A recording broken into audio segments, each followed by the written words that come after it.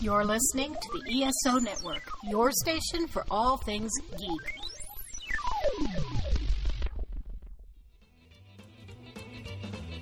Welcome to Earth Station 1, a weekly podcast dedicated to all things sci-fi, fantasy, and much, much more.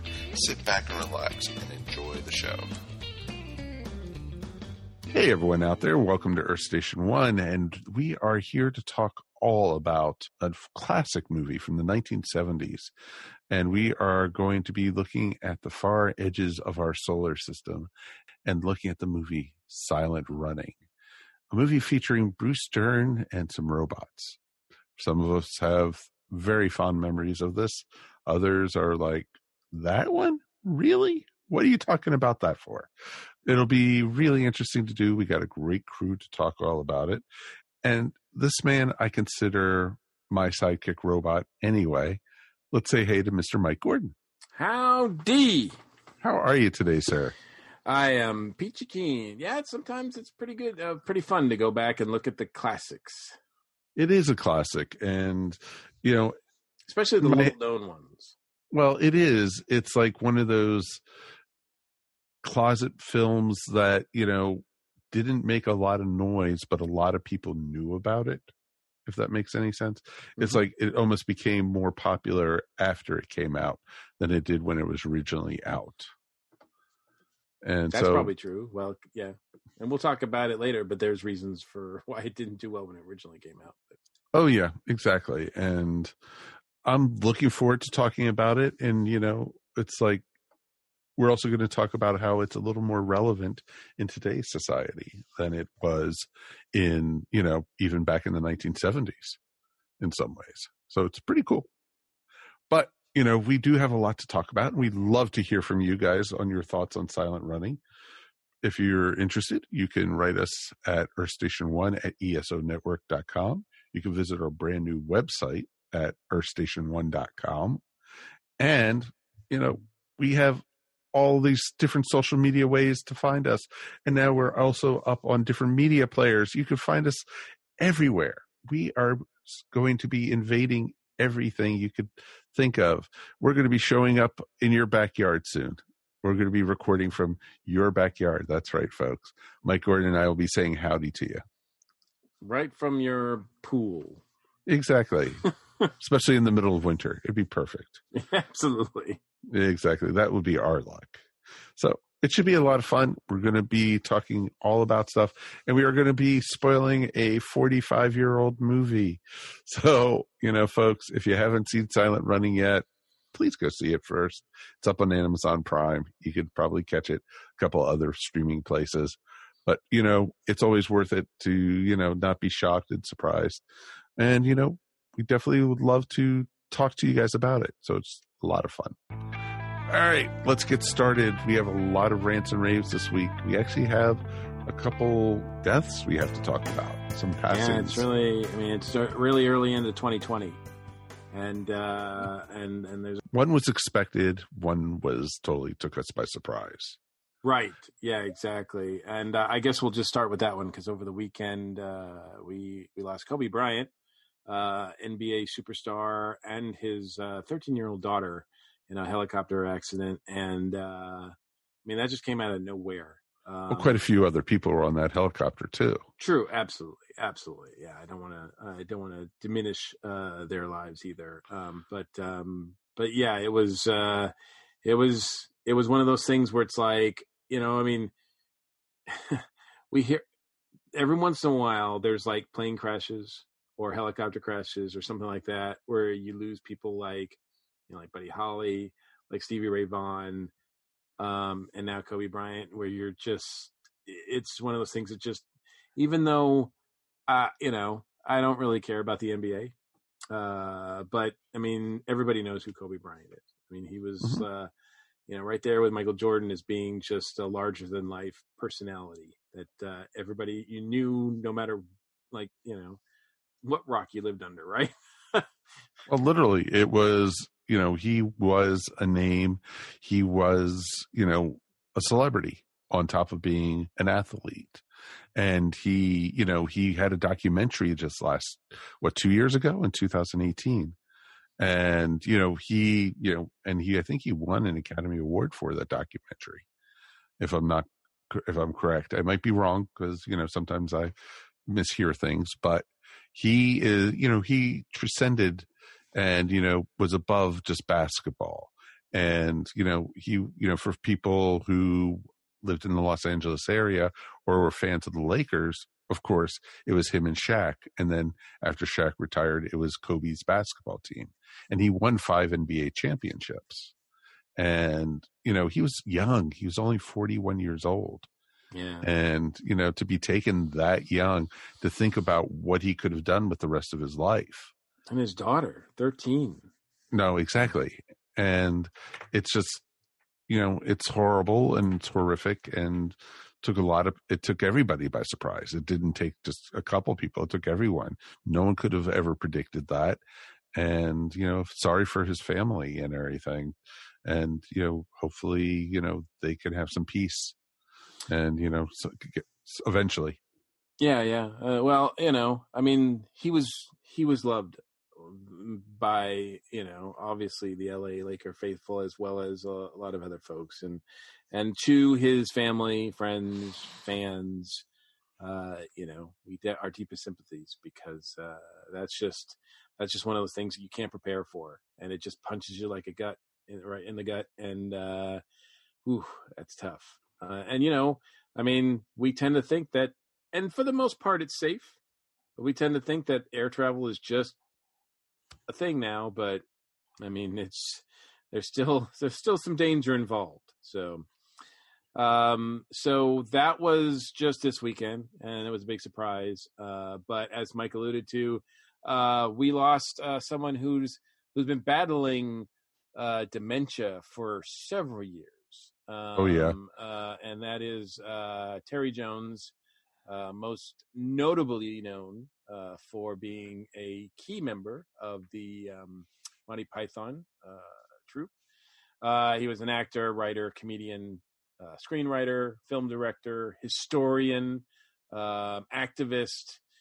He was so many more things than just a member of Python, but obviously, you don't get a chance to do a lot of that stuff unless you make an impact. And I can't think of, too many people that have made more of an impact on my life than the folks behind Monty Python Flying Circus. I've been blessed with getting to meet a lot of them, including Terry Jones when he recently appeared at Dragon Con a couple years ago. And look, I know that, and it's not the time for debate or whatever, but I know you can say what you will about, celebrity autographs or photos or whatever. It's just, you're paying all this money, blah, blah, blah, blah, blah, blah. I don't remember what I paid to get Terry Jones' autograph and meet him and get a photo with him, but I am so glad that I did. I got to tell him in person, thank you. Thank you for, all the work that you've done and the impact on my life. And I will say, a couple of years ago when he was at Dragon Con, the dementia, aphasia was already he already had a degenerative condition. You could tell. But as he sat there at the table, between people that were waiting in line, and I waited in line to see him for about a half an hour or so, and most of the time I could see him at the table, and between each person he just slumped down, and it was like somebody had turned off the off switch. He was just kind of slumped down and staring into nothing, and then someone would come to the table and he would light up. And he would communicate. He would just talk to them, and then if they wanted a photo, they would get next to him, and he would just it's almost like he was just like someone flipped that switch, and his face would just go into that Terry Jones kind of signature stare or look or smile or whatever you want to call it. It's hard to define what his look was. It just was this sort of I I cannot describe it, but you know it if you know Terry Jones, and he would just do that look, and it would be perfect every time. And then, you know, the person would be say thank you, and they would walk away, and he would just be like down again. And you know, to be honest, Mike, I didn't think that he was going to last this long. No, a lot of people didn't think he would, and I think it was you know, one of the members of Monty Python went to go see him last year, and at that point he couldn't speak, and he didn't recognize any of his friends that he's known for almost over 50 years. Yeah, he out of all the Pythons, I would say Michael Palin is probably the one he was closest with. They went to Oxford together. They became writing partners. They worked on prior to joining Python's Flying Circus. They were doing Do Not Adjust Your Set and the Frost Report, which if you guys haven't seen those, you need to. They're on YouTube. They're like early Python funny stuff. I mean, if you like Python, they're right in the same kind of thing. But the two of them were writing partners all throughout Python. And then when the series was over and they went to make movies, he was right there in the director's chair. I think for Holy Grail, he and Gilliam shared that title, and from what I understand, they never wanted to share that title again. So it was determined that from there on out, that Jones would be the guy, that he would be the director, and he directed Life of Brian and Meaning of Life solely. I mean, he had input, sure, from the others, but he did some other movies too, and you know, he was a great director. Those movies are amazing in their directorial, I think, efforts. Oh, very much so. And, you know, for those of you who aren't familiar with, you know, Terry Jones, he was so diverse in what he did in Monty Python. He played a lot of the female characters in it, but he was also, you know, one of my favorite roles he did was in Monty Python's Meaning of Life. And of course, you know, a wafer thin mint. Oh, right. Yes. Mr. Creatine. Exactly. And it's just awesome. And he was just such a great, you know, actor and comedian. And they all were so smart and, you know, very intelligent. And it came out and it was just very awesome. And you're right. He did have the Terry Jones look that he gave. It was almost like very mischievous, and it was really awesome. Yeah, there was that kind of look that you see, like you see it in Monty Python, many of the sketches. You certainly see it in Holy Grail when he was Sir Bedivere, the wise. And there's, you know, each one of the Pythons kind of fits that role of that they were as the knights of the Round Table, like. You know, and there was a lot of, you know, obviously it's for fun, but I think that fit him. You know, he out of the troupe, he was the wise one. You know. Oh, sure, totally understand that, and you know, it was interesting, and it's so sad when you see someone with such great intelligence starting to waste away and to disappear. And it's like you're being erased from reality in a lot of ways. You're being just taken out, and you could see it in his face.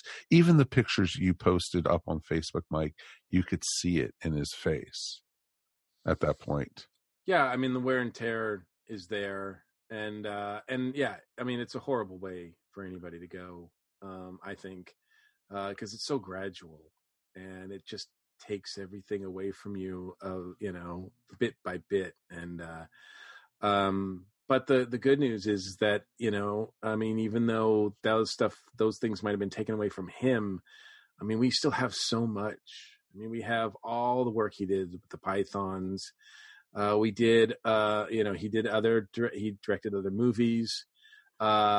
He wrote a lot as an author. I have one of his books. I think it's called Fairy Tales. I also have the saga of Eric the Viking, which later became a movie.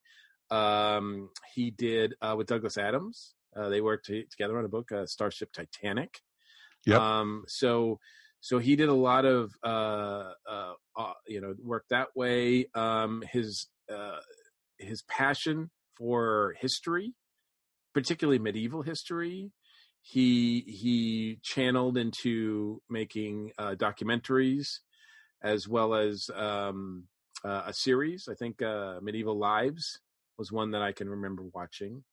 He also did one, I think, about the barbarians, about the Roman Empire, particularly the Roman Empire in relation to England. And so he was involved with that. And look, I mean, he was active. I can remember, what is that? A couple, God, it was like almost 25 years ago or so. But certainly during the Iraq War, during many, many times where, there was injustice out there. He was writing columns for a lot of UK publications. I think some of those have been collected, but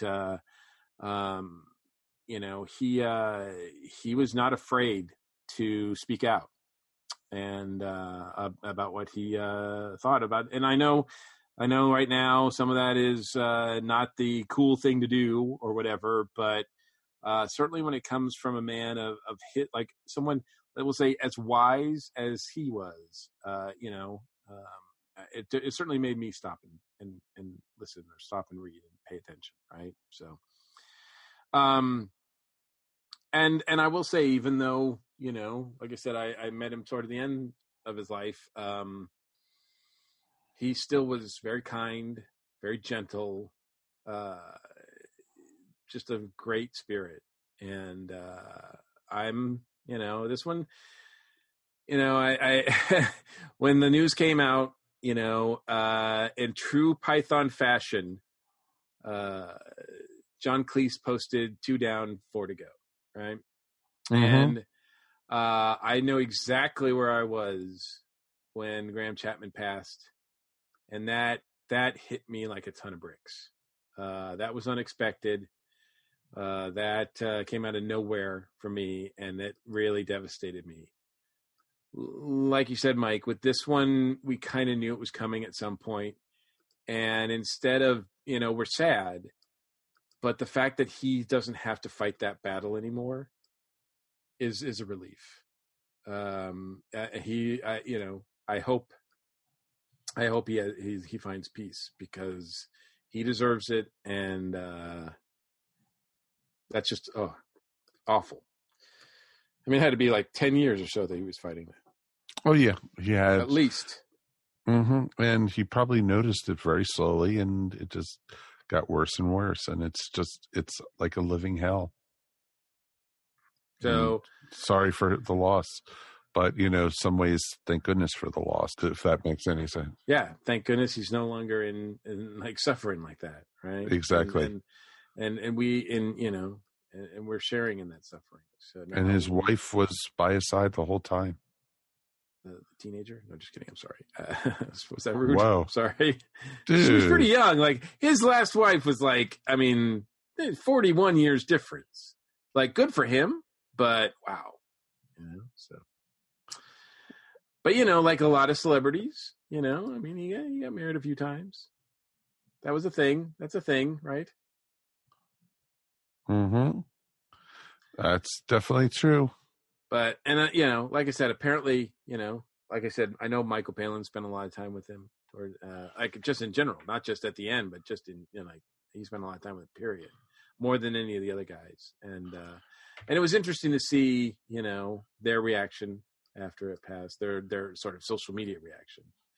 But obviously it's Python, so you don't, you're someone like John Cleese, they're not going to pull punches, right? And they've been kicking around Graham Chapman's ashes for like decades now, because that's just the way the Pythons roll, right? Exactly. They always had a little bit of dark side to themselves. Yeah, it wouldn't be Python fun without that sort of thing. And Terry would be just as much into it as everybody else. So it's a sad day, but it's also, a day where it's good to remember. And like I said, I mean, even if you're familiar with Monty Python, if you're familiar with some of his work and you're not familiar with others, it's always a good excuse to go and seek that stuff out because, certainly he did a lot of great things as a member of Monty Python, but he did a lot of great things outside of that too. Including he was one of the first early screenwriters for the movie Labyrinth. I don't think a lot of his contributions actually made it into the movie, but he was right there at the beginning of that process. Well, there you go. So a lot of stuff about Terry Jones. We'll miss you. And I hate to start 2020 off like with a couple of things like this, and I hope that's not a trend for the year. But we'll see what the year gives us as far as everybody. Stay tuned. Watch this Bat Channel. Yeah. Hopefully Rants and Raves does not become the ESO obituary segment. No, that was 2 years ago on the show. There was I don't know if a couple of years ago, there was it seemed like every episode it was a downer. So yeah. Well, that's most of our episodes, but that's okay. And on that note, let's take a quick break and we'll be back with an old friend.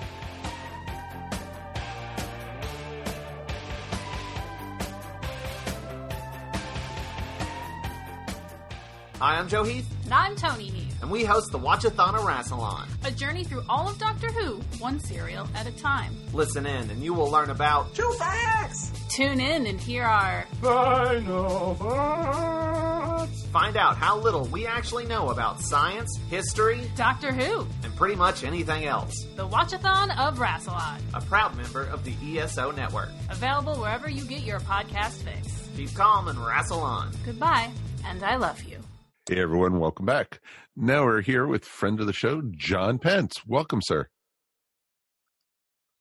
So, John, you are joining us because you actually have a Kickstarter going on. Right, a new comics project. You want to tell us about it? Sure. It could be a standalone book. It could be the beginning of a series. The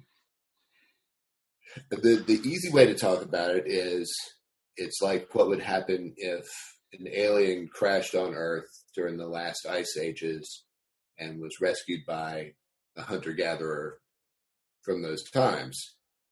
But it's weirder than that. Oh. And they're not like Flintstones and the alien that they had, but like...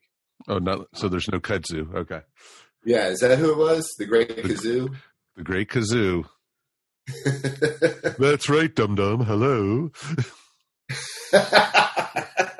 Nice. And Prometheus and Bob too. Yes, exactly. There's a rich tradition. We took it a little bit weirder than that. I was inspired a lot by a documentary that Werner Herzog did about a cave in France. And Herzog, he's taking you into this thing that's meant to change your consciousness and your perception of reality just through the movie. And what he's talking about is how differently they must have looked at the world back in those days, and how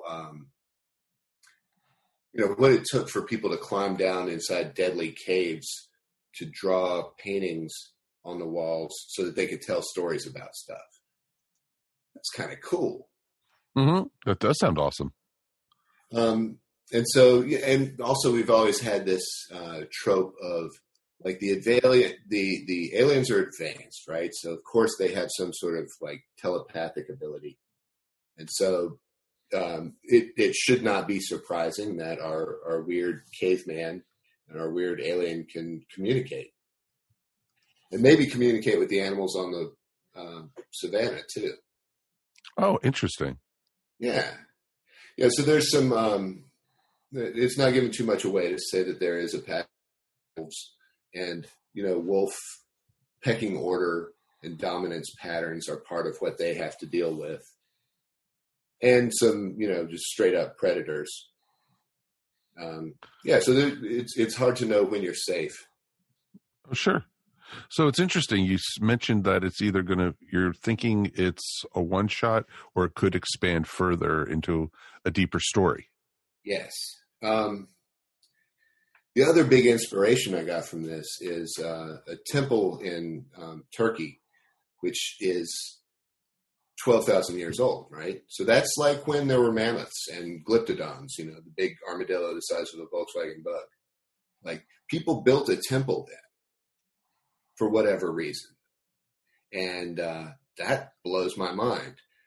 So when we get to the end of this little 20-something page adventure, it's one of those, like, the end ? Moments. It definitely leaves the door open for possible stuff. And I've got easily 12,000 years worth of stories to tell from that. Wow. Yeah, you definitely have some tales ahead of you, my friend. Definitely do. So cool. So that's the writer's problem, is that there's just never enough time to tell them all. Oh, sure. How can people find you and be able to help with your Kickstarter? And Sure. How long is it going? So it's published by a company called Unlikely Heroes Studios. And if you look them up online, they have a pretty good, solid presence. And there would be a link to the Kickstarter there. Or the name of the story is called Up From the Skies. It's borrowed from a Jimi Hendrix song about an alien who came to Earth. Knew exactly where you're going with that. Yeah. Great song, too. Oh, yeah, of course. It's Hendrix. Yeah. So it's called Up From the Skies, and it's currently on Kickstarter until first week of February or so. Excellent. And we will share a link to it up in our show notes, so you'll be able to click and help support John's project. That would be lovely. Thank you. Oh, no worries, sir. And, other projects you have going on, or is this your main focus right now? There's always something cooking. I kind of figured. Yeah. I have another piece that I wrote with my son, who was 9 at the time. No, 10. And he and I wrote the script, and we've been shopping it around to different folks, and we've got art coming in slowly. And that's, we were walking home from school one day, and he said, who would win in a fight, cowboys or mummies? And cool. Hold on, right there. You get 90% of the IP. I'll take sales. We work on the script together. This is how that's going to work. And so we had a little father-son business arrangement arise from that. Oh, dude, that sounds so awesome. That sounds like a great story, better than Cowboys versus Aliens. Come on. Yeah. Well, it's so right about in the 19-teens, there was that Egyptomania craze. Everybody was crazy about it, Egypt. Oh, sure. Yeah. So seems like there could be a train full of Egyptian relics that would be ripe for robbing, right? This just writes itself, folks. Come on. This is awesome. There it is. Dude, that is cool. Well, thank you so much for joining us, and good luck with this Kickstarter. And it sounds like a great, great project. I'll be signing up, and I'll be able to help you out after the show tonight. Excellent. Yeah. And you guys could probably get an advanced copy if you wanted to read it ahead of time too. We would love it. We would totally love it. So awesomeness. And one more time, where can people find you? So let's go to Kickstarter and look up a project called Up From the Skies. Easy enough. And John, thank you so much. Thank you for having me. Let's take a quick break, and we will be back in a moment, and we are going to be talking all about the movie Silent Running.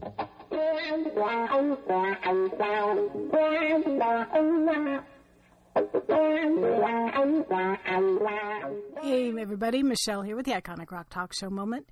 Do you like Weird Al? No. Do you love Weird Al? Do you really love Weird Al? Do you really, really love Weird Al? If you do, you are in luck, because there is a brand new book out about Al. It's called The Weird Accordion to Al. Get it? It's by a man who has already written the book on Weird Al. It's called Weird Al the Book back in 2012. His name's Nathan Rabin, and he's former writer of the media site AV Club. This book was adapted from a column on his site, Nathan Rabin's Happy Place, which you can visit at nathanrabin.com, R-A-B-I-N. The book analyzes every single track on every single one of Weird Al's albums, of which there are 16, because this book includes the Rarities collection and the Peter and the Wolf collaboration with Wendy Carlos. It's quote-unquote with an obsessiveness that's downright peculiar. It's described as equal parts music criticism, cultural and comedy history, autobiography, and comic meditation on nostalgia, television, consumerism, childhood, technology, and food. What else do you want? You need this book. It is available now on Amazon.com, and don't forget that if you go through Amazon.com, you can throw a little change to our way at the ESO podcast. So, hey, what are you waiting for? This has been the Iconic Rock Talk Show Moment. My blog is the iconicrocktalkshow.wordpress.com, and we will catch you next time.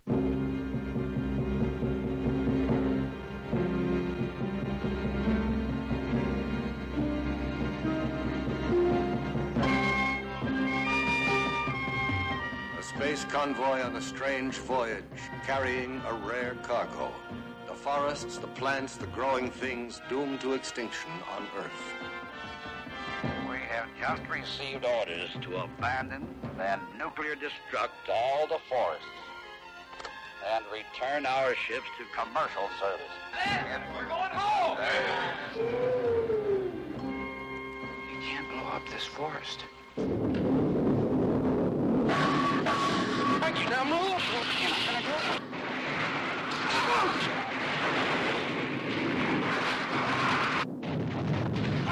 Silent running. Cataclysm in outer space. Every moment bringing its own danger as man explores the mysteries of an unknown and limitless universe. Valley Forge, what the hell's wrong? You're moving out, you're accelerating. I've got a premature detonation on dome number 2, and I've got an explosion in the main cargo deck. Now, please advise me immediately. Give me Barker. I can't find Barker. I can't find Wolf or Keenan either. I'm afraid, Neil, that they might have been in dome number 2. Dome number 1.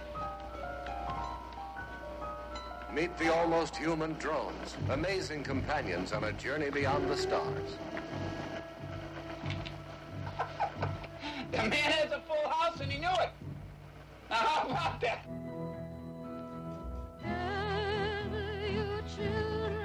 Hear Joan Baez sing Rejoice in the Sun and Silent Running. Listen, Lowell, if you continue as is, we figure you'll hit the northeastern quadrant of Saturn's outer ring tomorrow morning.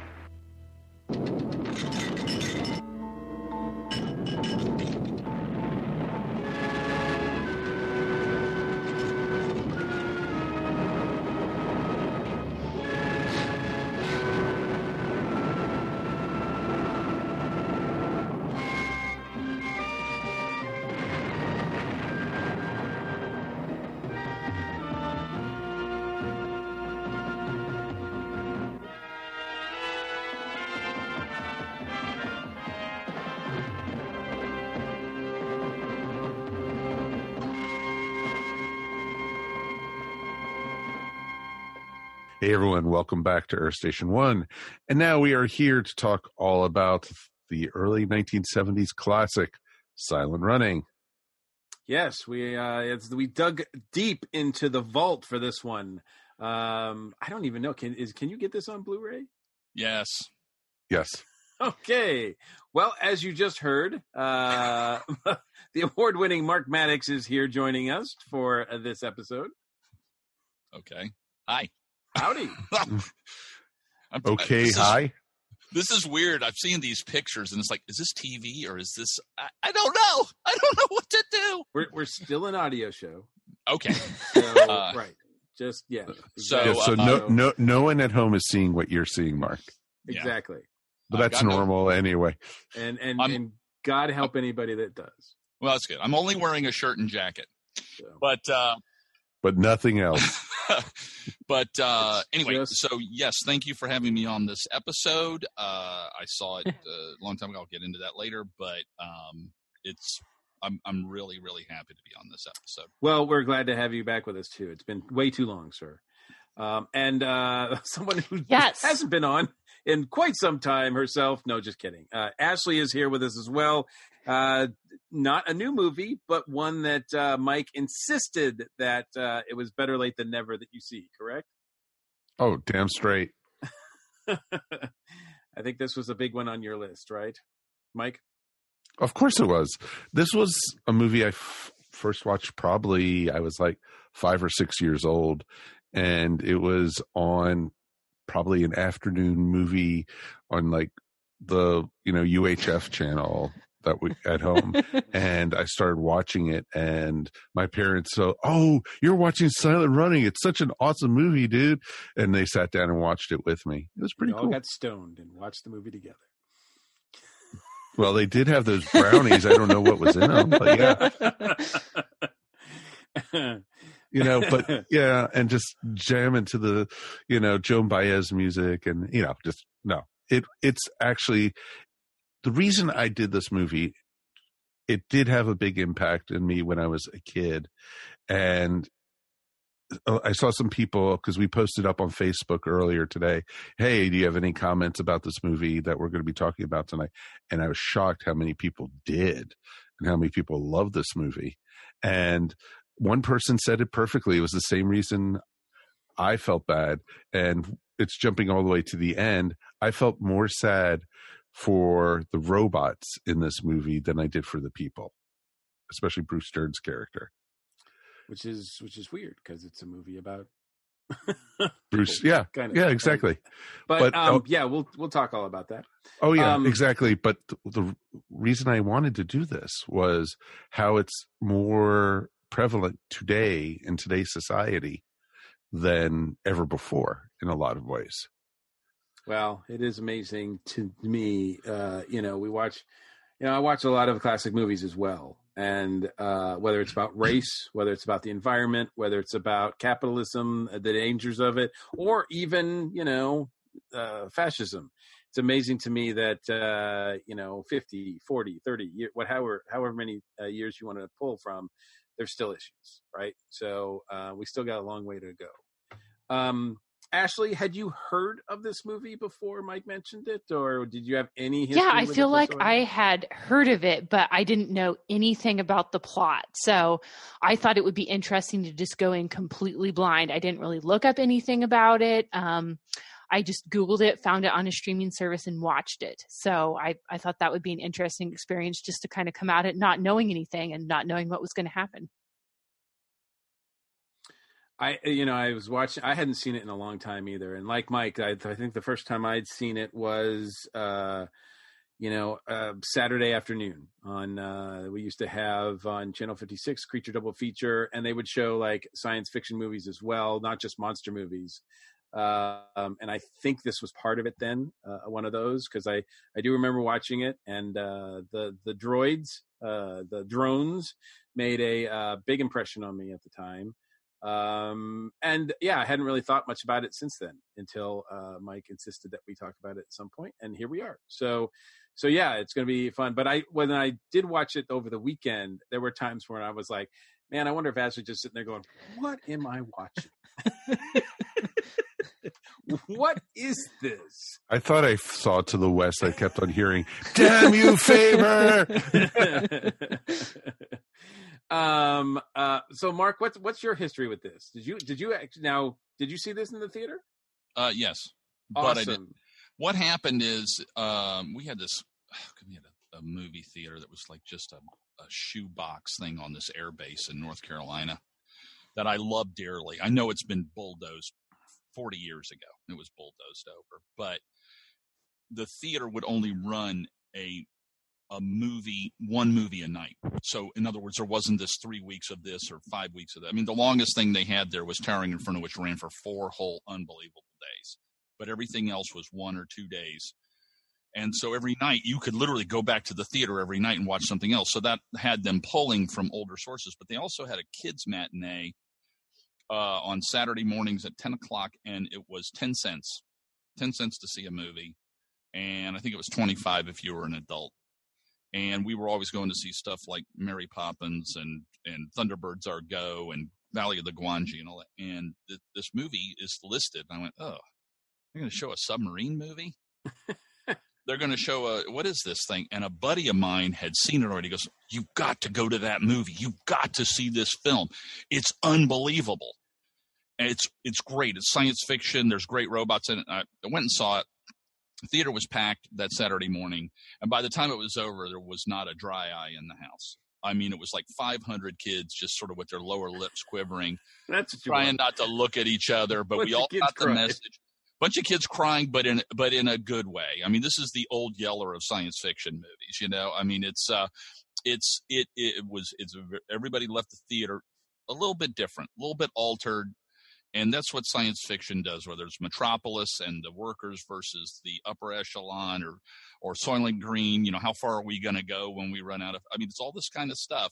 And Silent Running is in there. And I don't think this film gets talked about enough. I think this movie should be more famous than it is. And yeah, well, hopefully we can correct. You can help with it. Yeah. I am not at all surprised that you thought it might be a submarine movie. There is a classic submarine movie called Run Silent, Run Deep, which I'm sure many people would get, you know, cross signals about. So,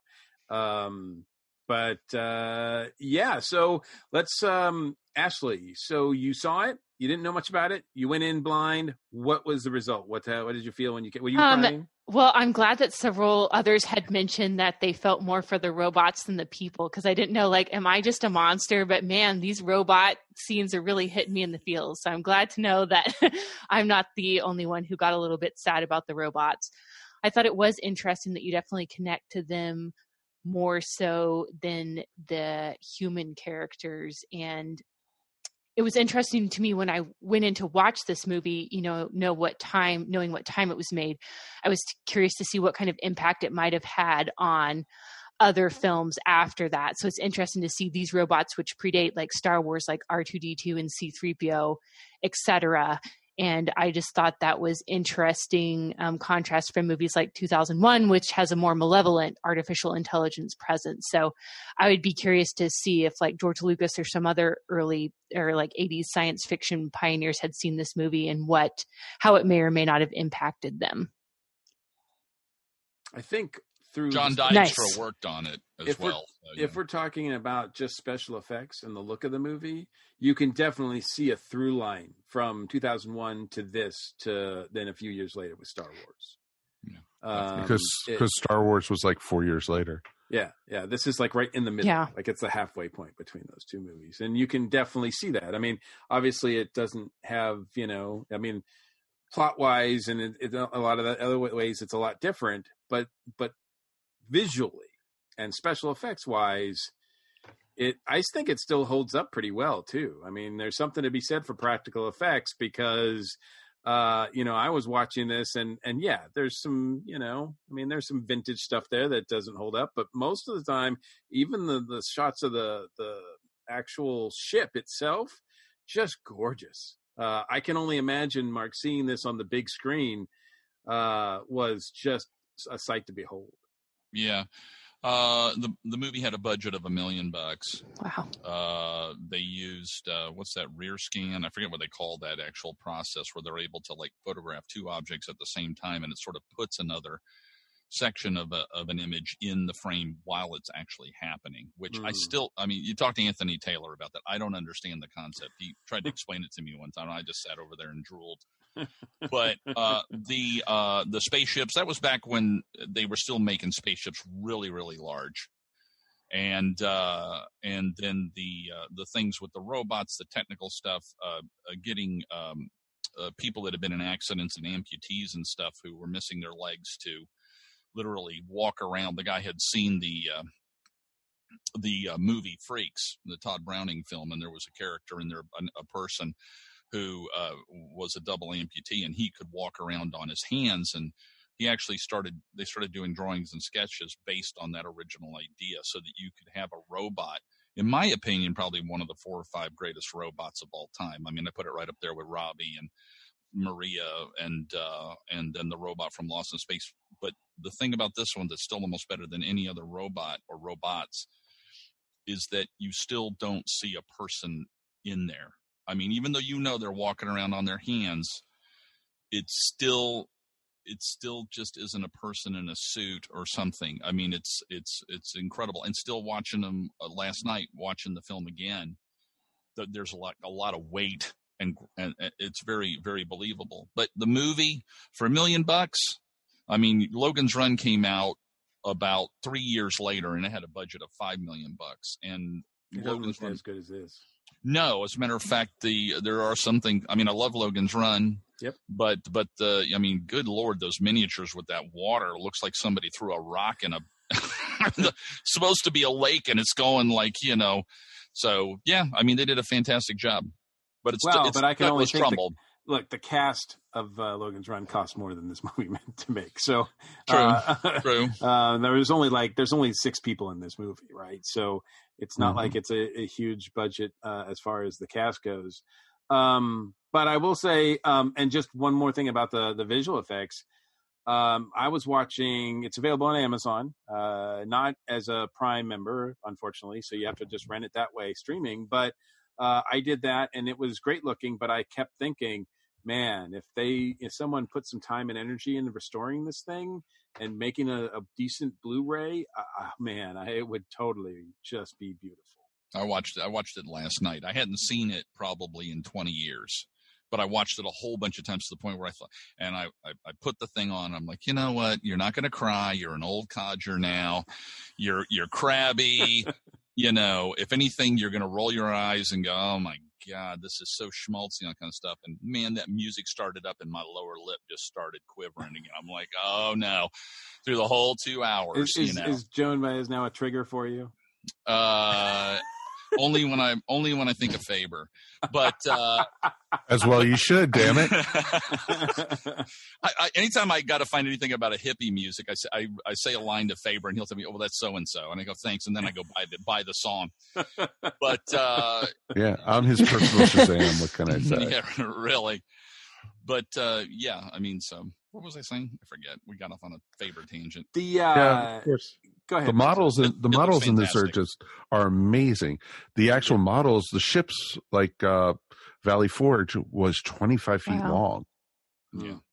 And you could actually see they had to, they kept it in storage for a while, the different ships, but they had to disassemble them after a while because pieces were just, even during filming, were falling off because they were so intricate and everything. But you could still see some of the domes. Actually, Mike, when you were in Seattle, you went to the Sci-Fi Museum at the Seattle Center, and they have one of them there. Oh God, don't tell me about that. That's pretty cool. The ships look reminiscent. I don't know if they used. There's a Japanese architect that they based the spaceship. He had buildings in Tokyo or something, and Douglas Trumbull photographed the building all over, and then the spaceship was kind of. I don't know if they used like some of the spaceship footage or just the models or just the idea of it, but I distinctly recall. In the Battlestar Galactica fleet, there was a ship that looked a lot like one of these. It was it. Yeah. Here's my silent running horror story. I'm at the 93 Famous Monsters convention, and they're selling stuff like, there's Bela Lugosi's shoes from the stage production of Dracula in the 50s, and here's his cape, and people are bidding and all this kind of stuff, and they come out with a size of a coffee table, a dome for silent running, and they're bidding on it. And the starting bid was $500, and me and my buddy were both sitting there. I thought, I kind of have $500, but there's no way it's going to, and it never went above $500. Nobody bid on it until one guy, Mercy, bidded on it, Gary Dorst. And all these years, like every time I see this film or anything, I want to kick myself. I'm crying, but I want to kick myself. You could have had the dome. Because I could have had, it was the size, wow. It had all the trees in it and everything. And it was like, idiot. I want to get to the message and everything like about that, in a little bit, but let's talk about The plot's not like huge and complex. Certainly the characters are not terribly complex, although I was surprised when I watched it on Amazon. It flags it right in the beginning as saying this is a G-rated movie. And as Mark pointed out, I mean, they were showing it to kids all over the place. But yet I'm like, there's like brutal hippie murder in this movie. Yeah. I was like, Yeah, damn, dude, like that's a G-rated movie. Well, G was a lot different back then, dude.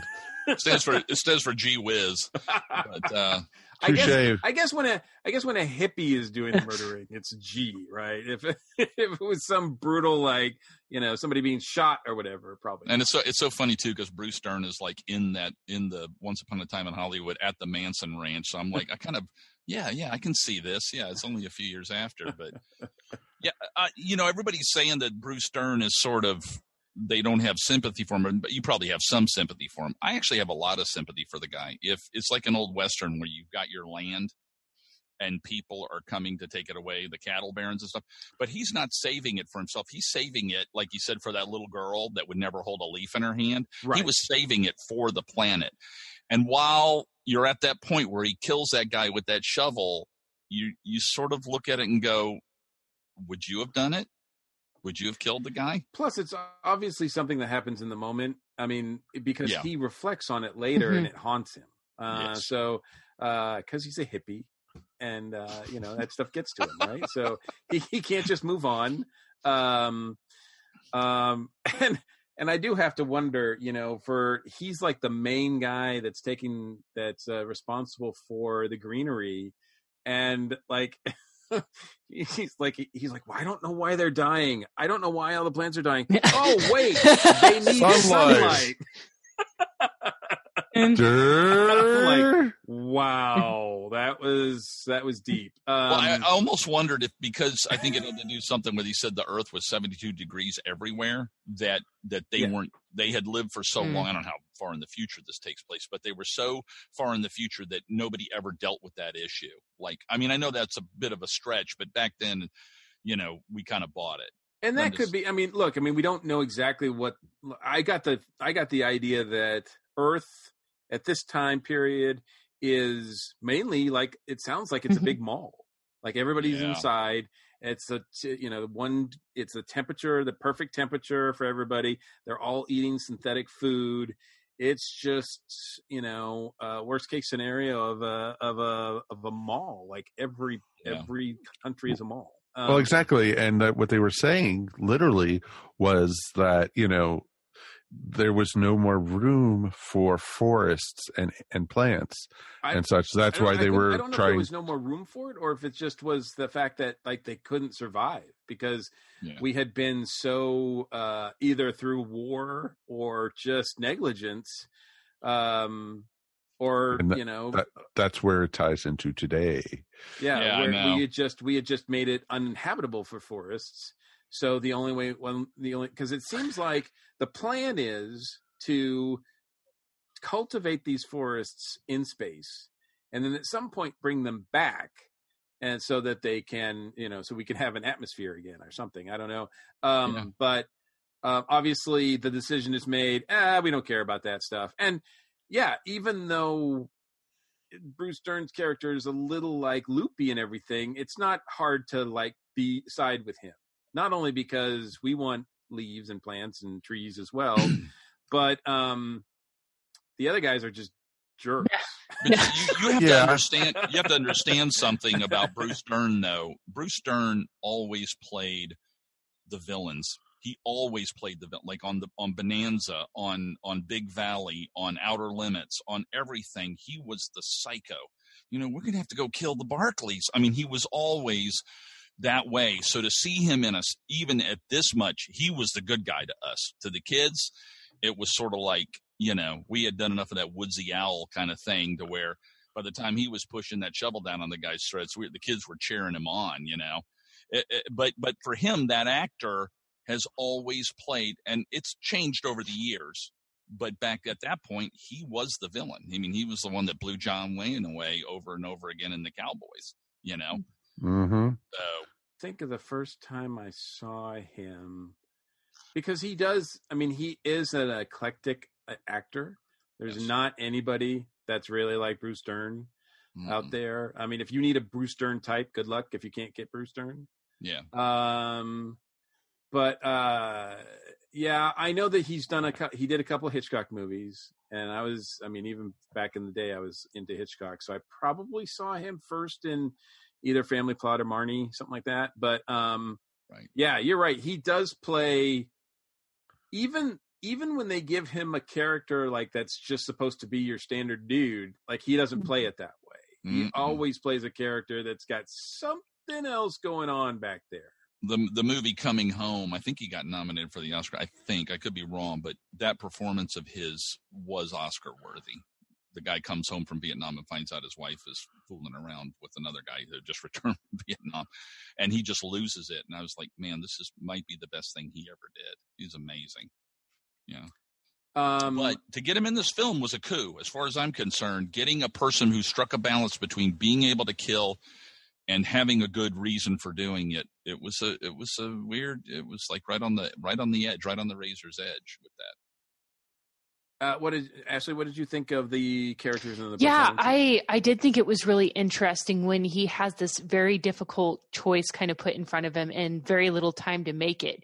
When you think that the stakes are just incredibly high here, like if he just says and does nothing, then like all the forests are gone forever. Like you're not getting it back. Like this is literally it.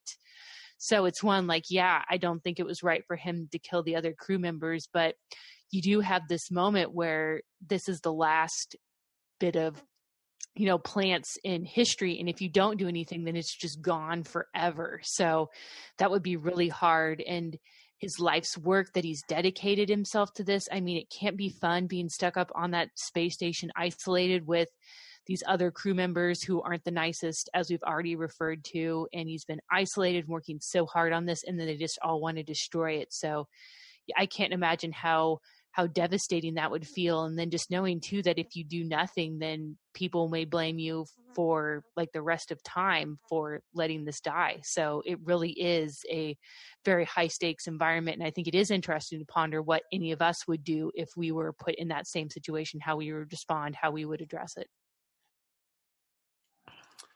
One thing I definitely do is race around. Yes, that did look fun. Oh yeah. Yeah. That's one thing I did. I think that's another thing I took from the movie too. I'm like, that looks like fun. I didn't realize until I'd seen this just this weekend that Ron Rifkin is in it.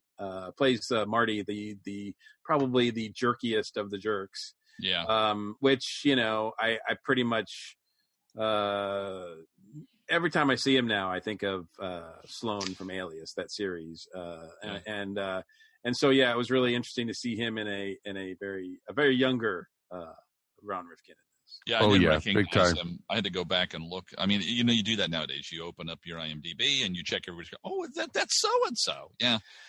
Here's a shocking thing that you don't have to now. Like if you're watching it on Amazon, when you hit pause, it flicks up the actors' names under everybody, and you can just you can highlight them and look at their complete IMDb. Basically, it's really awesome. That is and it does it exactly. It does it per scene. It's awesome. Yeah, it changes whoever's on the screen. The only thing that sucks is when you're watching some kind of a crime mystery, who did it or whatever, and all of a sudden.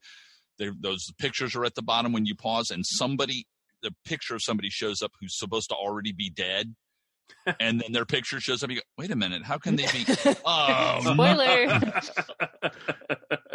You bastards! It'll kill it, man. So it's like, turn that thing off.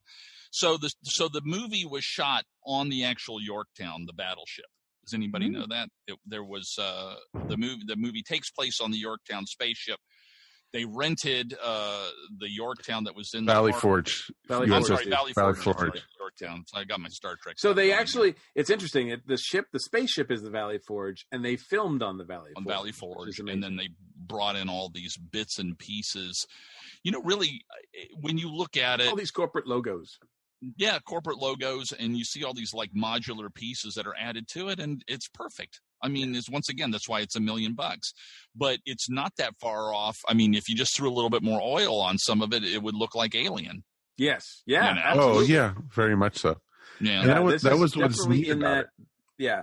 There's I'm actually really shocked that, you know, as we continue on with like exploring space and space stations and all that, I mean, the template that we set out with, that we had with 2001 and going forward, just seems to be so complete. Like you very rarely see anything that looks different than that now. You know, it all looks like, whether it's new or whether it's used, it still has that sort of aesthetic to it.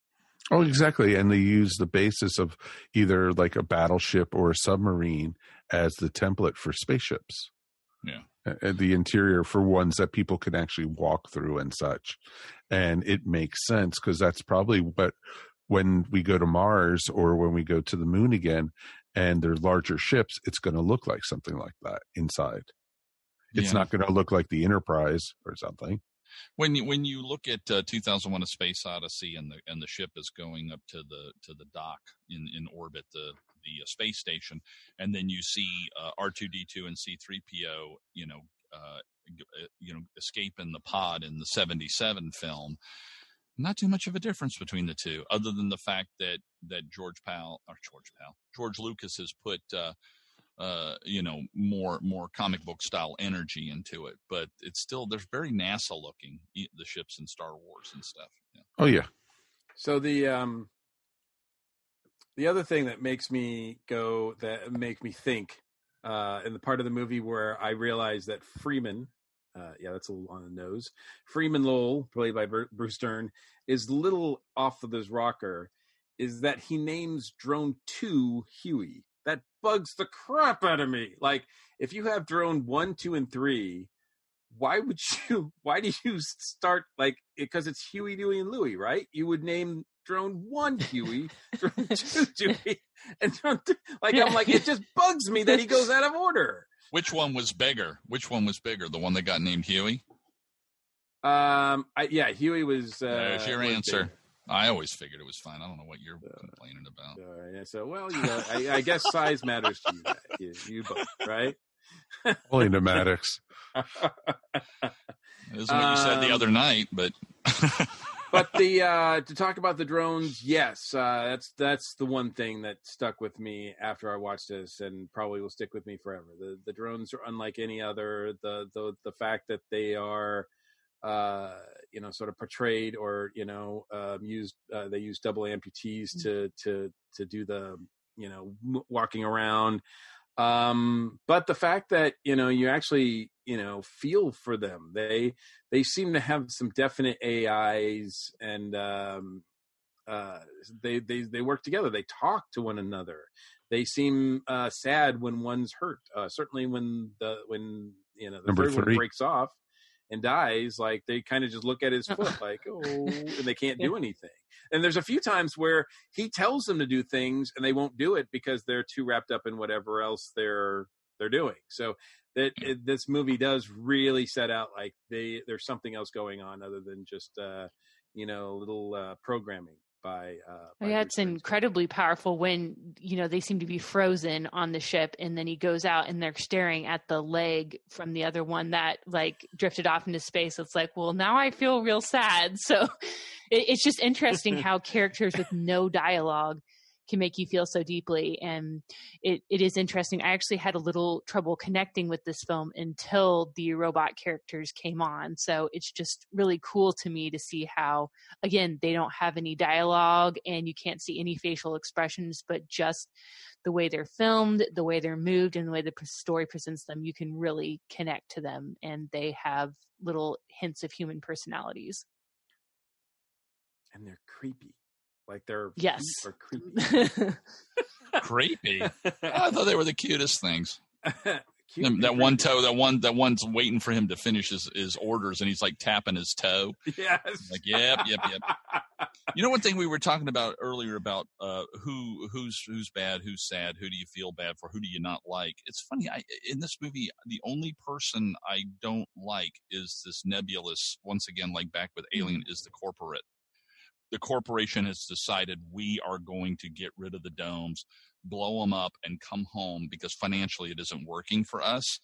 I don't even feel bad. I even don't think that the guys who are driving around in their go-karts and stuff are bad guys. They were raised that way.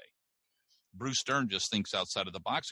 I feel bad for everybody that is in this film, even the guy that's on the microphone talking to him. It's the corporation giving up, which makes you also wonder, was it those kind of people that caused this problem in the first place? Modern times. Damn, I thought Mike was the hippie on this show. No. Big? Really go. I mean, I've got my In-A-Gadda-Da-Vida ready. The bleeding heart of Mark Maddox. I get it. Yeah, I mean, I get that. And there's certainly, obviously that is frustration. And the fact that it's this corporate. And yeah, like you said, it did bring to mind Alien as well, with the whole like corporation thing. Like that's, I think we see that in a lot of science fiction. Yeah, a lot of science fiction that points to it's got truth the fact to it. That it's all going to be, where we're heading. It's all going to be this generic, cold, corporate atmosphere. It's already heading that way. Hey, sometimes it seems like it goes better the way of the people that love nature and all that kind of stuff, and then all of a sudden it's back the other way. It's like, can we stop this vacillating and just get it, get this plane leveled? Well, it does swing a lot, and yes, I mean, obviously, the movie here, obviously the big thing is environmentalism, right? I mean, it's just, of course, that's in your face, right? that's save the trees. I mean, that's literally the point of this movie. But there's some other, I think, there's some other things you can take away with this as well.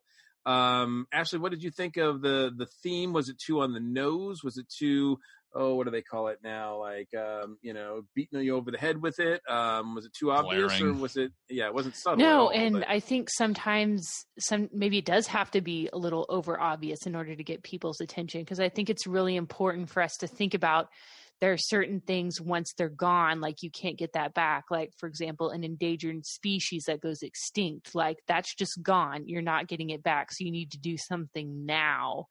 And you think about like natural areas or historical sites, just any of these kind of things. Like if we don't take care of them, they will go away, and you can't just recreate or manufacture that. So I think it's good for us to keep that in mind, to think about it. We don't want to get to a point where, all the green things we have on Earth are in this little tiny dome that's floating through space. Like you want to do something before you get kind of past a point of no return. So I think it's something that people need to continue to talk about and be aware of. I think it's interesting.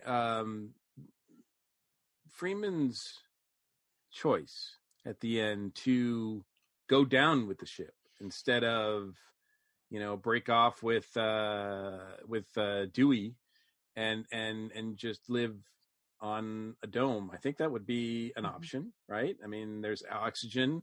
He should be getting food from the vegetation and everything. So you would think, if he could just break off there and then just, set the ship to explode. But it does seem like he was paying for his sin. That's what I was about to say. That's it. Like, You could see they multiple times showed him, even like when he's driving the little car around and stuff. There was like flashes of the guys that he had done wrong. Yep. And all that. And it was like, I think that seems probably that one scene where he's a man holding on to like a little metal box and crying to it really gets to me. Like I just can't stay. I can't, things haven't gone well for me. And then he takes the other robot with him, he couldn't live with it. He couldn't live with what he had done. I did think it was mean for him to take Huey.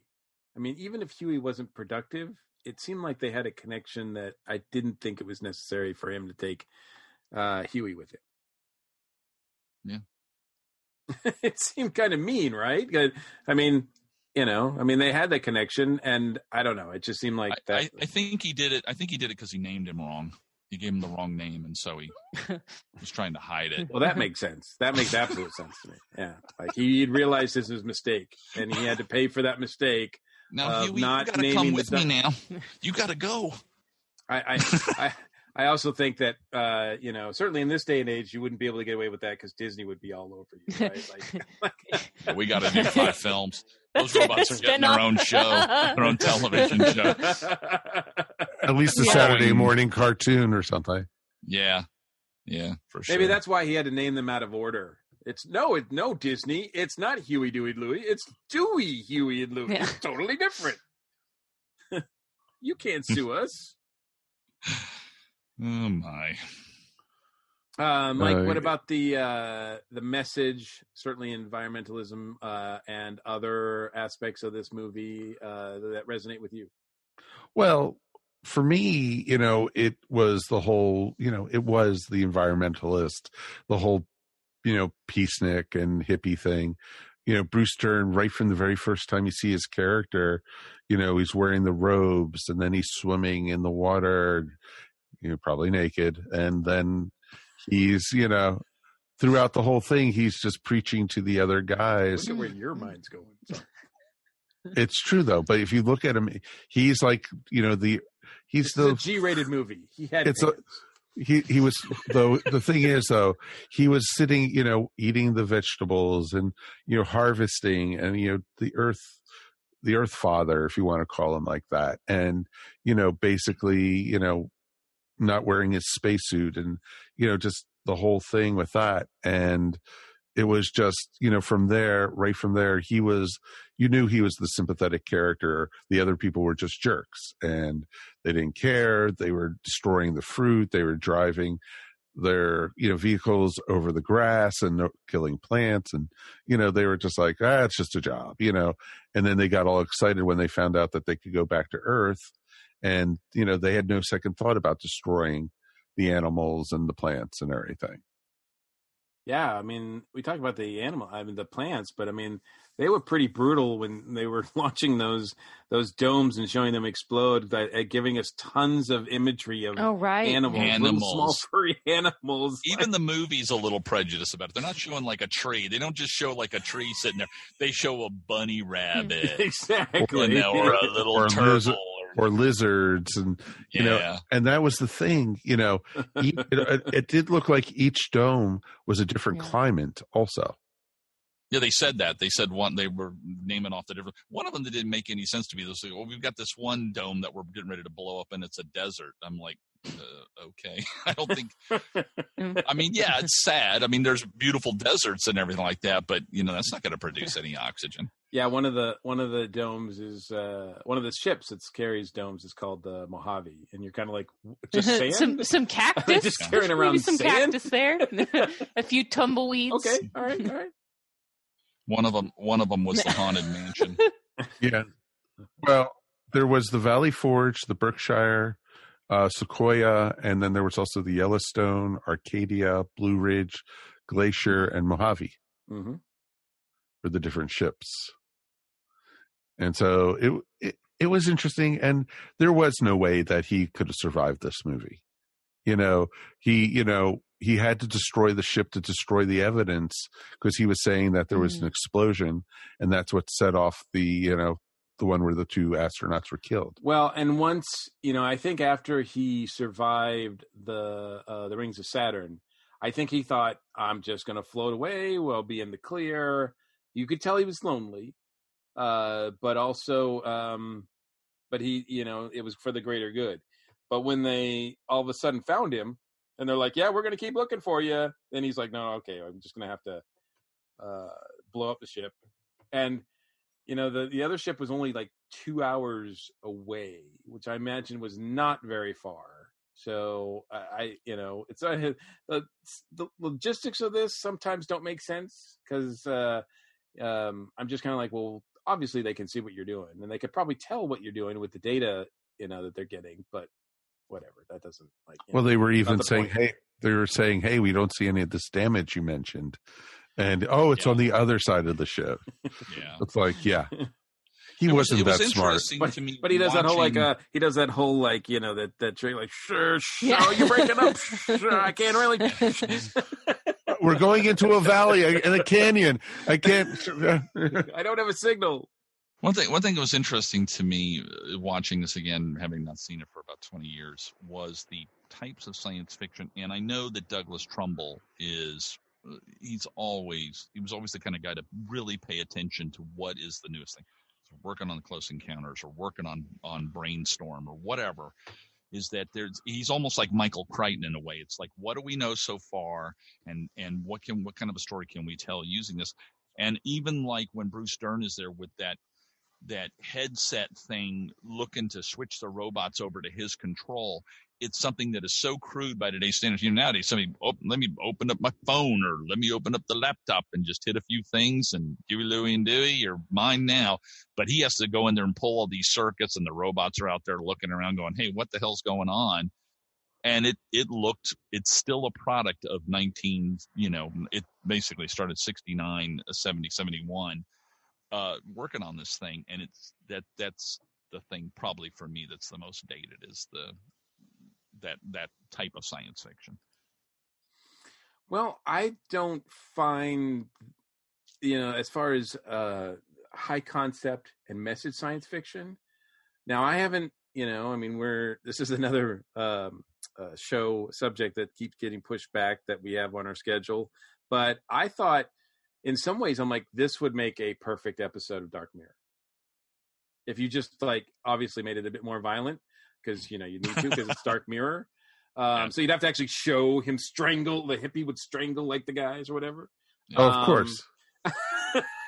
Well, he literally crushed that guy's. There's a bit of hope. Larynx, yeah, but not a lot. No, very much so, and it could make a really good episode of Dark Mirror. And truthfully, this would be a great movie to remake in some ways and tie even more to today. Sure. I definitely could see that. Yeah, I know that we've been a couple of weeks ago, we were on Earth Station 1 and we were reviewing an episode which a lot of people thought that the message was a little heavy-handed, and I kind of echoed. Well, at the time I mentioned, and Ashley, are you talking about Doctor Who or? Yeah, did I say that? Sorry. No, you said Earth Station 1. Oh, sorry. Yeah, on Earth Station Who. And people were complaining that it was, it's too heavy-handed, it's too in your face. I just like my messages to be a little bit more subtle or whatever, low key. And I'm like, no, the time for that is over. Look at where we are now. This movie was made in 1972, right? Yeah. It's still an issue. It's still something that we need to be concerned about. We haven't done squat to keep this from happening.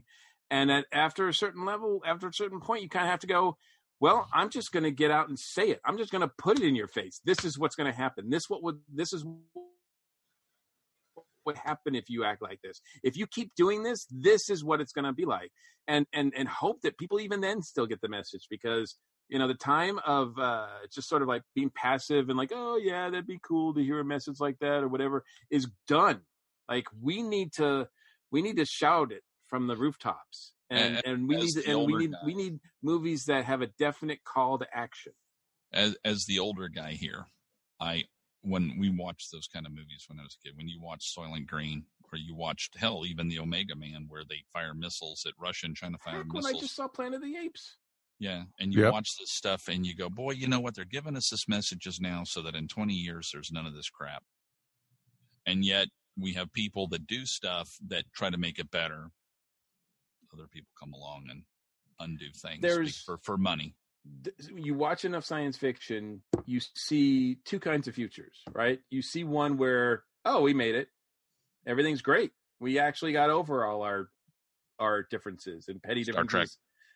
Exactly, Star Trek, and learn to work together, and it's a great thing. Yep. But more often you get dystopia, you get apocalyptic, you get no, this we messed up. We messed up bad, and I think if you our future is grim.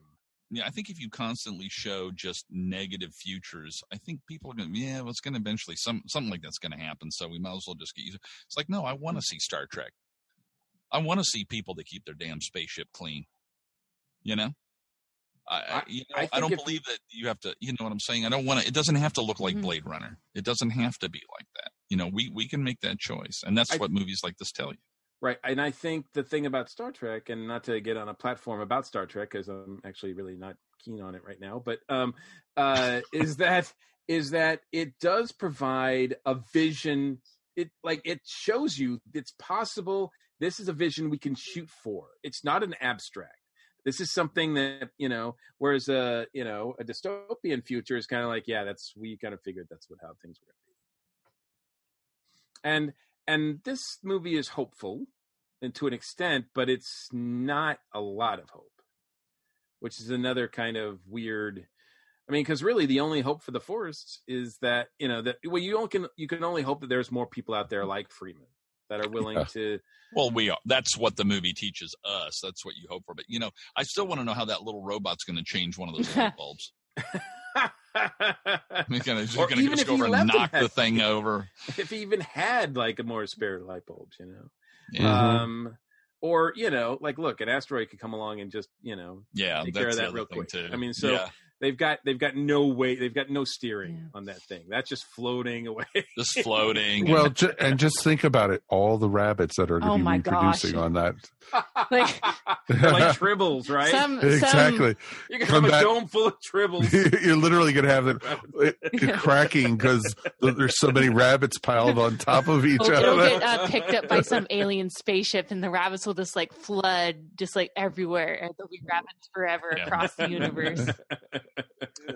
But something I did wonder after the movie was over is what happens to that dome? Is it just going to keep going? Is it going to get picked up by aliens? Will somebody from Earth go searching for it years in the future? So I know we talk about Hollywood doing too many sequels, but I would be curious to see, what happens to this dome 50, 100 years into the future. What? I think that's what you're hoping for, is that it's floating out there, and sometimes somebody goes, "Hey, wait a minute, what is that?" And it's, "Oh my God, it's one of those domes, and there's plants, and maybe we should keep it." That's a little bit of that, but they left it nebulous enough to get you to cry. One of the things I was reading about this movie, though, was pretty interesting. That the way the models were designed and everything, with the domes placed how they were, there was no way that the people could have been going in and out of them like they were. Because basically the way they were set was there was only one entry point, and that was straight through the bottom, where the rockets were there, and they made it look like they could just drive right out through the sides, and if they did that, they'd be going out into space. Yep, exactly. It's like. So there wasn't a perimeter tunnel. There wasn't a perimeter tunnel around the dome, and then. Wow. All right, we're thinking way too overthinking. So I don't think Douglas Trumbull, who's still around, by the way, he is still doing stuff. He's still doing special effects. He's still doing visual effects. He's got a few companies that I think of innovative companies that he's still tied together with. So I mean, he's still a factor in movies now. So he still has the robot costumes at his house. Oh, wow. Yes. Yeah. So it's pretty awesome. And he is a great visionary. I mean, you look at his body of work, the things that even if he didn't personally direct them, he's responsible for the visuals of 2001, Close Encounters, Star Trek, the motion picture, Blade Runner, Brainstorm, a bunch of others. Yeah. He's extremely talented, like a consummate professional. Yeah, absolutely. So if you're not familiar with Douglas Trumbull, not only see this movie, but see all of his other stuff too, because he there's that consistency. Once you hire Trumbull, you don't have to worry about it. Looking good. Exactly. All right. So I guess we will rate it. I don't know. Should we rate this? Yeah, let's rate it. Before we do that, though, we did get a couple comments on Facebook about this movie. Because I posted earlier, and we're going to start doing this on the show more often, just to get other people's opinions about the movies or the subjects that we're talking about, just to get a little more interactive and everything. So basically, Nick Fraser wrote, loved the film, was fortunate enough to get to see what used to be called at the EMP, which is the Experience Music Project I was telling you about earlier in Seattle, when Douglas Turnbull was in the audience. Lots of interesting stories about the making of this movie when they did a filming of it. Cool. Basically, Nathan Laws said he saw it when he was 5 or 6. Very disturbing to my young mind. It remains the only movie that has ever given me nightmares where I needed to call for my parents in the middle of the night. Wow. I wonder what in particular. Was it the creepy robots? That's a good question. It is a good question. We'll have to ask him about that. Maybe it was the murdering hippie. It was the murdering hippie, I think, that he was scared of. He had nightmares of murdering hippies for the rest of his life. Sean Vanderloo wrote, fantastic film, great message, cool robots, love it, can relate to the feeling of the main character. He's Canadian, so that explains so much. I was going to say, I'm like, this has Canada written all over it. What is this hippie hate tonight? Jesus. No. I know. I love my hippie friends. Okay. David Craik wrote, a classic science fiction film. It had a wonderful pace. It did. It moved very smoothly. Yeah, I think so. Yeah. Colin Bordeley, this was one of the first serious sci-fi dramas I saw as a child. I must have been only 6 or 7 when it came on TV. I bawled my head off at the end, but I was more sad for the robot than for the human. And Nathan Laws responded to that and said, exactly, that robot's forever alone. Yeah, so I guess that's what creeped him out. Mm-hmm, exactly. Robert Snavely, Huey, Dewey, and Louie rocked. But one of them didn't really get the name because his foot was only left. I know it. He went in the film very long. Yeah, exactly. He got his name posthumously. Yeah. Louis Bailey, one of my favorite films. Let's see. Anthony Osley said, Bruce Stern's teeth frightened the hell out of me in this movie.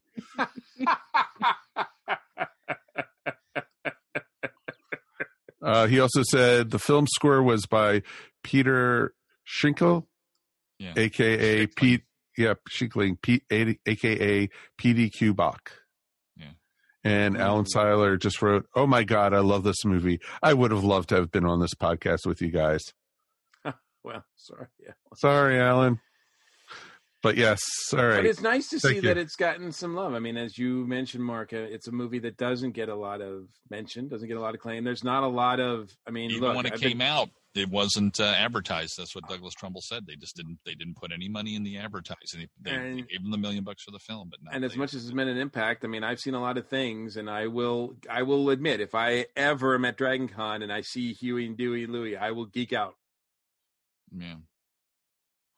Totally if I makes see sense. someone in a Bruce Dern type robe, I won't register that. Back away slowly. Yeah, get away from me, you murdering hippie. He's got free cantaloupe though. All the cantaloupe he can eat.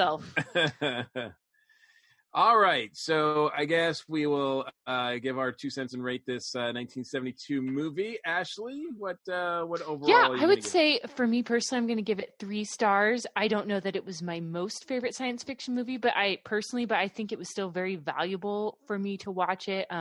Like I said before, I love the robots, and I appreciated the themes and just how thought-provoking it was. And I also appreciated some of the technology, like how good the models look. I was really impressed. It's been interesting. I've been watching back through Firefly with some of my friends, which is a more recent science fiction show, but I think actually the models on Silent Running look better than some of the special effects on that TV show. So it's really interesting to see how it made an impact on later science fiction movies. So I really enjoy getting a chance to watch a classic and kind of expand my film horizons a little bit more. Awesome. Mark, what about you?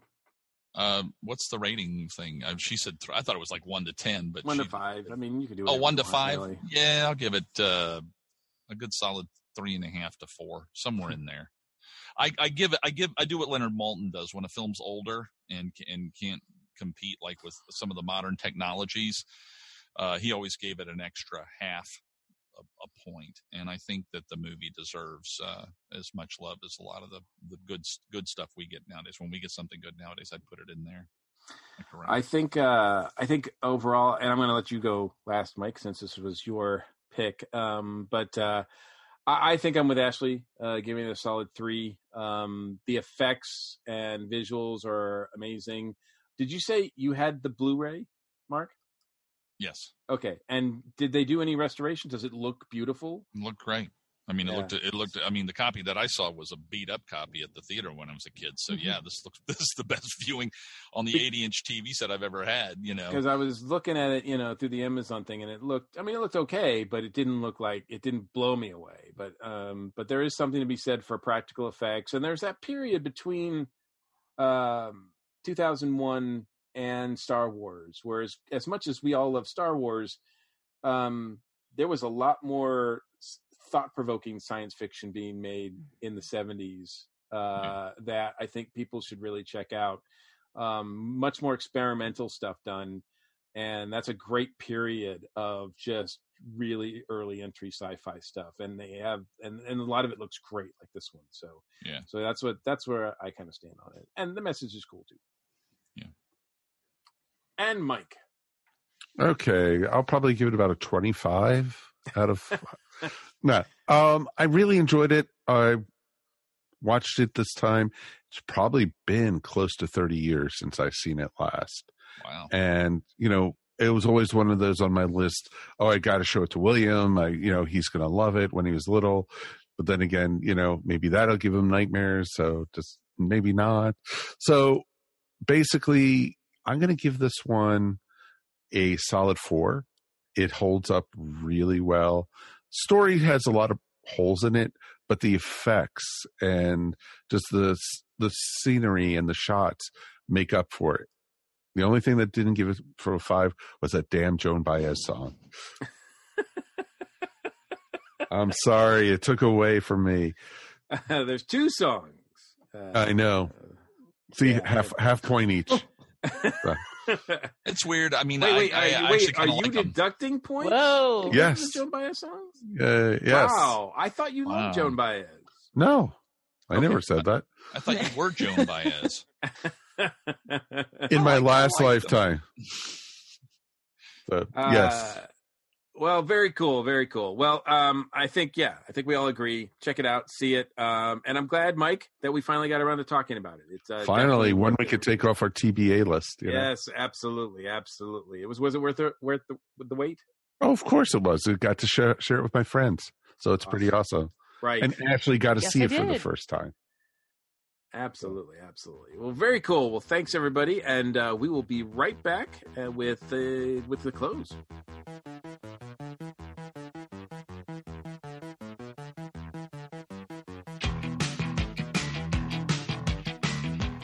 Welcome to A Geek Girl's Take. I'm your host, Angela, and this week, this Geek Girl is talking about The Chilling Adventures of Sabrina, Part 3. So there is so much going on in the new season of The Chilling Adventures of Sabrina that I feel I need to split it up into 2 episodes because it's just so much to talk about, and I can't do it all in 3 minutes. We start out with the Sabrina gang going to Hell to get Sabrina's boyfriend, Nick, back. They find a portal that will get them to Hell from one of Dorian Gray's portraits that he has, and make the long trip through the different areas of Hell to get to where Nick is with Lilith. They have to go through different perils to get to their final destination. Eventually, Lilith just lets them come to her because she needs Sabrina so Lilith can try and keep her power over Hell. Sabrina ends up becoming the new queen of Hell and making Lilith her advisor, but is then challenged by the prince of Hell, Caliban, who isn't a demon, but made from the clay of the land there. Sabrina has to find 3 relics to guarantee her the throne, all while joining the cheerleader squad and trying to get her father, the devil, out of her boyfriend and just be a teenager. While all of this is going on, a carnival comes to town and Theo meets a boy named Robin and develops a crush. While Sabrina is looking for the first of the 3 relics, a crown that she finds is in Riverdale, so her and her cousin drive to Riverdale to find this crown, which they do find, but it's actually being worn by a zombie that they don't know until after they've taken the crown. So the zombie follows them back to Greendale and starts his mission to find his crown. The group goes to this giant carnival, and as they enter, Ross sees that the carnival ringleader isn't human, but a satyr in disguise. And you really get a weird vibe from this carnival. Sabrina ends up losing the first challenge by Caliban cheating and grabbing the crown from her while the king who is wearing the crown is attacking Sabrina. Well, that's the first half of season 3, so I will talk about the rest of it next week because it is really crazy and it got really weird really fast. Well, thanks for listening to A Geek Girl's Take. What will I talk about next week? Well, you're going to have to listen to find out.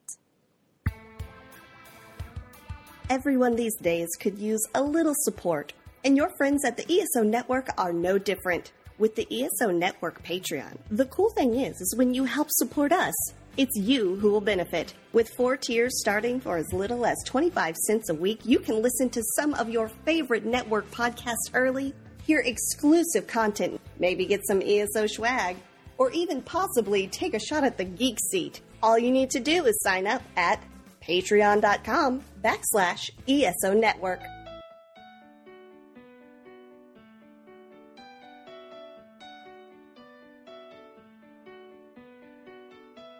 So that's going to wrap up another episode of the Earth Station One podcast. I want to thank our guests for being here.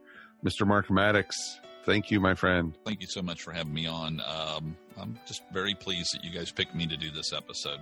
I thank you very much. It was amazing. We actually had quite a few people who wanted to do this one, and I wasn't expecting that. I really wasn't. And I'm so glad, we got to educate Ashley even further. And, it was always great hanging out with you, sir. Cool. So Well, it's always a pleasure. Appreciate it. Anything you want to talk about or promote? Just more Blu-ray covers coming from Shout Factory, dealing with Hammer Films. A couple that I can't mention because they're new. They're hush hush at this point, but just finished up the one for Curse of the Werewolf, the Oliver Reed film. So that'll be coming out here pretty soon. And it's fun. I get to do artwork of films that I love, so I'm having a great time. Magazines. I've got another Little Shop of Horrors coming out this year. Some Scream magazines, and other stuff. There's a lot of things going on. I know that Criterion will probably never touch Silent Running. Sometimes but, the Criterion will surprise you, though. Sometimes good. they'll just, they did all the Godzilla films. I mean, the Showa era. I mean, they did all those. Yeah. Yeah. But that said, even if they don't, I think Shout Factory is a good, I think they would do a great job. Yeah. With releasing. Most definitely. And where can people find your work, sir? I'm on Facebook a lot. I do that even over my own page, which is MaddoxPlanet.com. But Facebook is where I'm at when I, show what new artwork I'm doing, and people ask me questions and stuff like that. So I'm the Mark Maddox that lives in Tallahassee, Florida. Excellent. Awesome. And Ashley, thank you so much. Oh, thank you. It's always a pleasure to talk movies with you guys. Oh, always great. And I like when we talk movies, older ones with you sometimes, like every couple of months, just to throw it in. It's like, where can we throw Ashley a curveball this time? I really enjoy it. It's great to go back and see some of these classics that just weren't on my radar or that I hadn't gotten around to seeing it yet, because there's so many great new movies, but there's definitely really great stuff in the past too that I think if you're a film fan, it's important to have appreciation of what's come before. It is awesome. And, it also, you could see in this movie what other movies have taken from it. Oh, exactly. Exactly. And that's one of the great things that, it's just awesome to see. But, I love what you're doing with your Western. Do you want to talk about that real quick?